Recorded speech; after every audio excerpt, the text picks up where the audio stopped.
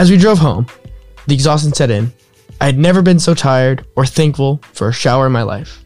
Here I was, yet again, smashing assumptions I had had of myself.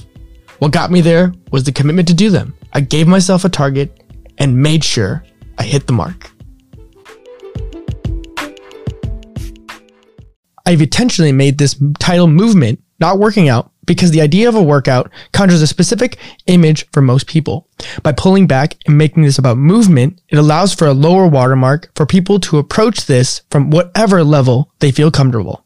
Also, it should be noted that I don't have any credentials as a trainer of any kind. All of my knowledge has been acquired by independent learning that I've applied for myself. I will share some of my training techniques that I broadly focus on, but if you're looking for a specific kind of movement program, there are better sources available. Hello everyone, and welcome back to another episode of Feeding Curiosity. I'm your host, Eric Wenzel, as always. In today's episode, we are back again with our How to Train Your Mind series covering movement or how to move well. This may seem counterintuitive to some. How does moving the body help people train their minds? As with many aspects of training the mind, being able to move well allows you to build awareness of the body and by extension the mind when you're not in a training environment. From my own experience, I've found that as a beginner, there is a resistance when training the body is not accustomed to those movements. As you gain experience, the act of movement can become more internal in the sense of how nuanced the feeling of that movement is. A movement practice also becomes a place that you can push yourself to failure that is, for the most part, safe. For me, moving well allows me to become comfortable with failure at a personal level, but still be able to try again. Let's zoom out and look at how movement has become disincentivized in our daily routines. Much of our time in the developed world, we are stuck in stationary positions. At work, sitting at our desks, sitting in meetings, sitting in our car. The S word has become reported as being analogous to smoking in the plethora of negative health impacts and have continued to proliferate. By limiting exposure to a broader range of movement, we have lost an essential awareness of our bodies. Get out of your head and into the body is one of the quotes that shows why movement is so vital. In the modern world, being stationary allows our mind to wander and at its worst, ruminate. But when you start moving, your mind has no choice but to be connected to where your body is. Movement is one of the best ways we have to pattern interrupt and even a gateway to other aspects of training the mind. From my own journey, which we will be examining for the majority of this podcast, movement has been a major catalyst in allowing me to explore all areas where it comes to mindset. My fascination with moving the body has not been a lifelong endeavor. It is a relatively recent addition to my path and has facilitated so much of the growth I've experienced. But that comes later. For now, let me back up. I can say that my dad probably would have loved if I had joined sports at a young age. For whatever reason, it did not capture my interest at all. I've always was much more enamored in video games and eventually technology and science as a whole. To longtime listeners, this is no surprise. As I grew up, I tended to see my lack of physicality as a negative because when you spend so much time in your head, you can't share with others what you care about as easily. I would look at my peers and see them do things that I thought I'd never be able to do. It wasn't for not wanting to try. I would try to learn how to run faster. But to me, it seemed people just had a gift for it. I told myself I was not that person with that gift. In high school, not much had changed in my perception of myself. The school year starts, and a few of my friends had joined the football team, and for some unknown reason, they talked me into walking onto the team. The coach of the B team let me join as well. I had no idea how these events occurred, and yet here I was, 5'2" and 110 pounds, playing high school football. For the first time I had ever played any sport, and the first exposure to weightlifting. From this point forward, I still saw people I was never going to be like. One thing that did come alive in me, though, by following through with this, is my sense of responsibility. I had committed to finish the season, and I had tried as hard as I could. The coaches saw something in me and put me in weightlifting gym for my sophomore year, even though I did not want to continue my athletic career beyond that season. For the remainder of high school and my first years of college, my ideas of movement would stagnate. Fast forward until the age of 21. My friends had either gone off to college or joined the military. I had been working and paying my way through school. We all know that you have to be physically fit in the military and had joined into some PT before my friends had left. But then something different happened. Jordan Chris came home for the holidays. He started weightlifting in college and he had put on a lot of muscles. In an offhand comment, he says, I should try that. And it seems like something I would really like. At this point, I made an excuse about how I move a lot at work and I didn't have time for all of that. But all the same, it planted a seed. If it's not apparent already, I have been to be as well-rounded as possible. At this point in my education, I was in excellent position for my age. I had become a technician. I was finishing my education in parallel. So naturally, I started looking at my coworkers and seeing who they were and what they did. I saw what sitting behind a desk for a few years does to the body. They eat a few too many bagels, complain of back pain, and being tired all the time. I began to think, if this was what being 30 has in store for me, I don't want to be like that. I took it one step further. I thought, at 21, if I can figure out how to make a habit of working out now when I'm busy with school and work, then I would be able to keep that habit once I finished. From there, I made a vision for myself that I wanted to have the ability to play with my kids one day, not being too tired or have pain in places I shouldn't. I only can say this reflecting on this period of time now. In May of 2014, I woke up one day and decided today was the day to join a gym. The only other change I made considering diet was I stopped drinking pop. Up until that point, I had been drinking around 6 cans of pop a day. While by no means was I obese, but I wouldn't have considered myself healthy either. From that point forward, whenever I had a spare moment, you could find me sifting through bodybuilding.com to understand how the science of building muscle through weightlifting worked. I would read anything from lifting programs to what the muscle tissue is doing when you feel sore. I devoured it all. And the best of it, I could go and apply it. When I would read something new or I wanted to try a new exercise, I could take it to the gym. Real life experimentation. And I wanted to emphasize a point here. When you have any preconceived notion about what a specific area is like, the best thing to do is drop those assumptions. This is what allowed me to walk into the gym at all. Sure, I remembered high school football and what I could do then. That had been a long time ago. So I gave myself a clean slate. I started at ground zero and I built up my knowledge base for myself. I did not base my opinion on what I could or could not do by what others were doing. The only time I looked at others was to learn if I was doing something with correct form. Beyond that, I tried to keep my ego in check. In short, I did for movement. At this point, it was through weightlifting in the form of bodybuilding, was allow myself to apply my interest in the science and the idea of what it means to work out effectively. I did not keep the assumption of meathead Neanderthal, as it is commonly characterized. About 2 months into my training, I had another realization. Since I had been doing bodybuilding style workouts, there was a chance I would get sucked into the vain chase to look a certain way.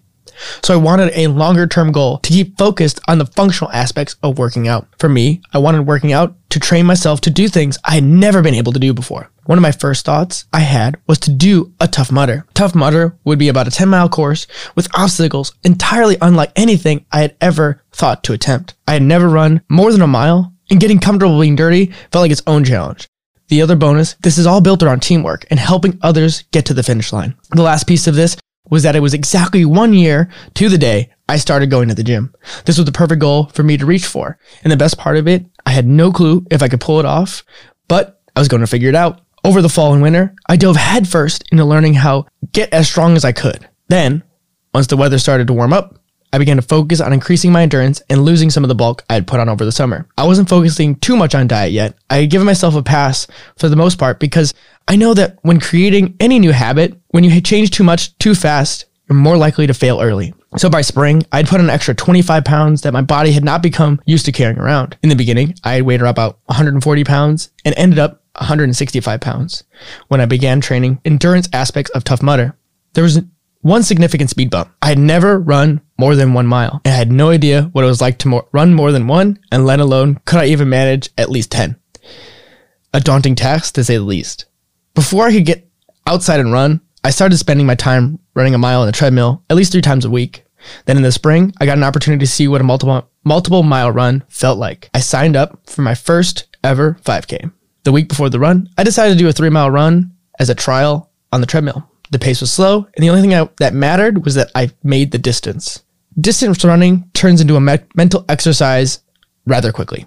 When your calves begin to burn, and you don't want to keep going, but you have to dig deep and keep going anyways. That's what I did, and my legs were more sore for the next 3 days than they'd ever been. And I didn't know how the 5K would go, but I knew I had prepared as much as I could. At least I was able to finish. The event takes place, and something happened being put in an environment with other people around me that allowed me to tap into another gear. I finished the 5K with astonishment. Here I was, never thought of myself as a runner or athlete in any way, but I did it. I remember checking my pace and practically fell over. I had a mile time of 8:30. Up until this point, I had never run a mile under about a 10-minute pace. And now I had run 3 with a minute and a half less per mile. I could do a multiple mile run. I had set that as my low water mark. And if I could run at least 3 miles comfortably, then I would make it the 10 for Tough Mudder, even if I had to walk at the end. I knew I could make it. But until then, I had 2 months to keep training, and I began to ramp up my training to the outdoors since Tough Mudder is outside. One thing most people don't talk about is that running on a treadmill is very different than running outside. Your pace on the treadmill versus the road are 2 different things. And from this point forward, it was the final push until Tough Mudder. At this point, I convinced a few of my friends to go with me to Tough Mudder. While I would have gone on my own regardless because I bought the ticket well in advance, this helped me push to get to the event and show up with my friends. Building a community has always been a strong idea for me, and sharing an event such as this with my friends was a high watermark. Now that I'm reflecting on this, the experience, I can't remember much of the actual event itself. I remember more about the preparation for this than actually being there. At the event, it was much less stressful than I had envisioned. Of course, there was nervousness, anticipation, but I felt ready, waiting at the starting gate and having the pep talk. Tough Mudder is not about your time. Tough Mudder is about being your best and getting to the end. Tough Mudder is about helping others be their best too. I was right where I was meant to be. And with that, we were off, straight into the mud. And it's funny how in modern society, we spend much of our time being clean. And here we were, paying money to get covered head to toe. It is honestly a freeing experience. As the event rounded the first stretch, it became clear that the endurance would not be a huge issue. It was still hard to keep pace with my group at times because I had not learned to pace myself well yet, but the obstacles themselves act as small breaks to keep energy levels going. The hardest part about Tough Mudder was the weather. Our start time was about 11 a.m. in the middle of May, so when we had started, it was still warm enough that you didn't need a jacket, but nearing the end, the temperature began to drop as our energy was drained, not to mention being covered in mud leaked even more body heat. To borrow from the military, all we could do to get to the end was embrace the suck. I crossed that finish line, and the finisher beer never felt so refreshing. As we drove home, the exhaustion set in. I had never been so tired or thankful for a shower in my life. Here I was, yet again, smashing assumptions I had had of myself. What got me there was the commitment to do them. I gave myself a target and made sure I hit the mark.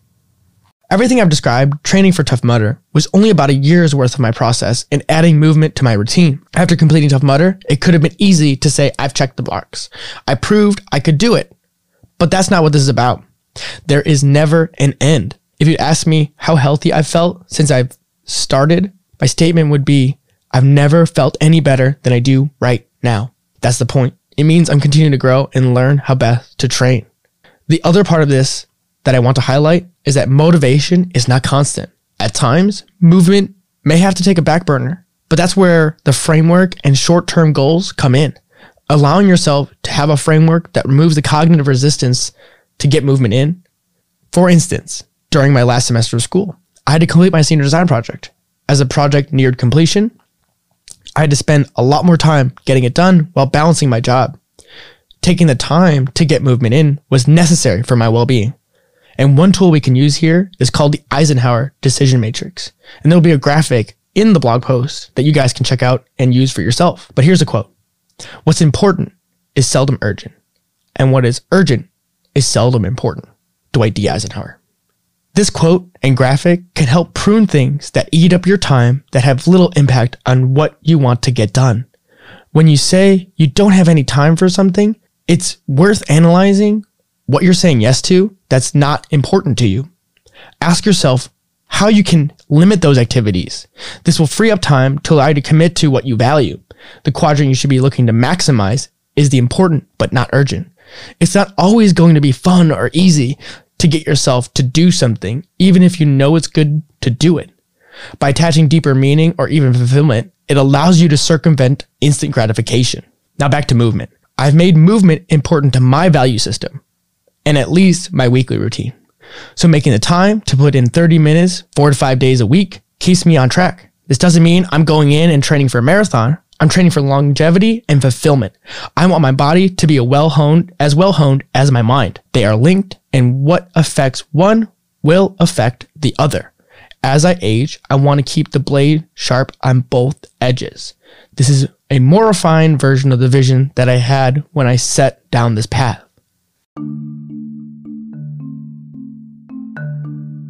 Finally, we get to wrap this up and take it home.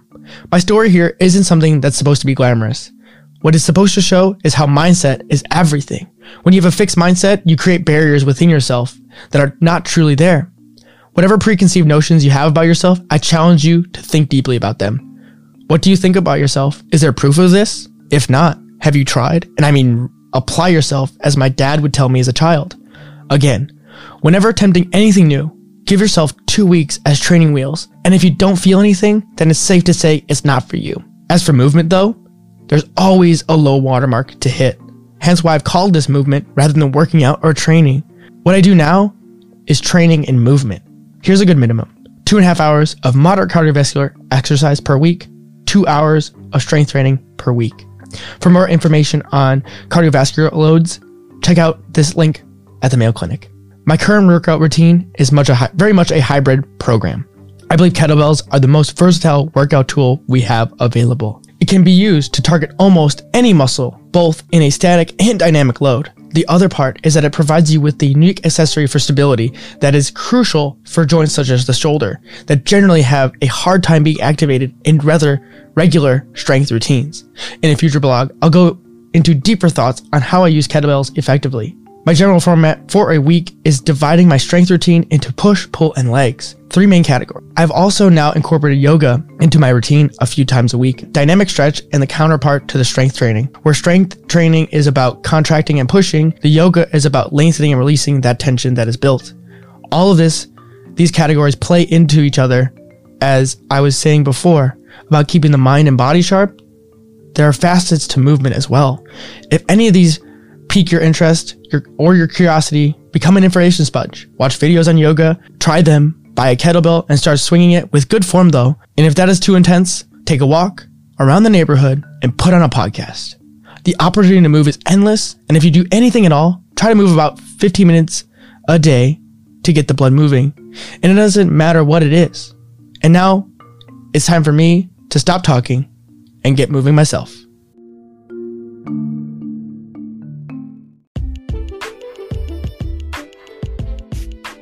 I want to take a quick second and talk about how you can support our show.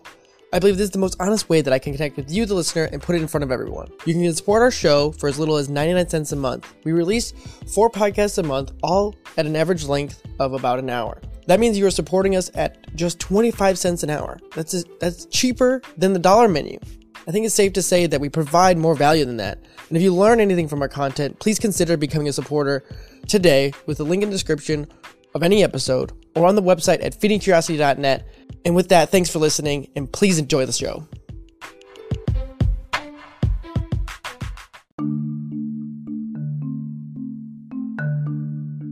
You just listened to an episode of Feeding Curiosity.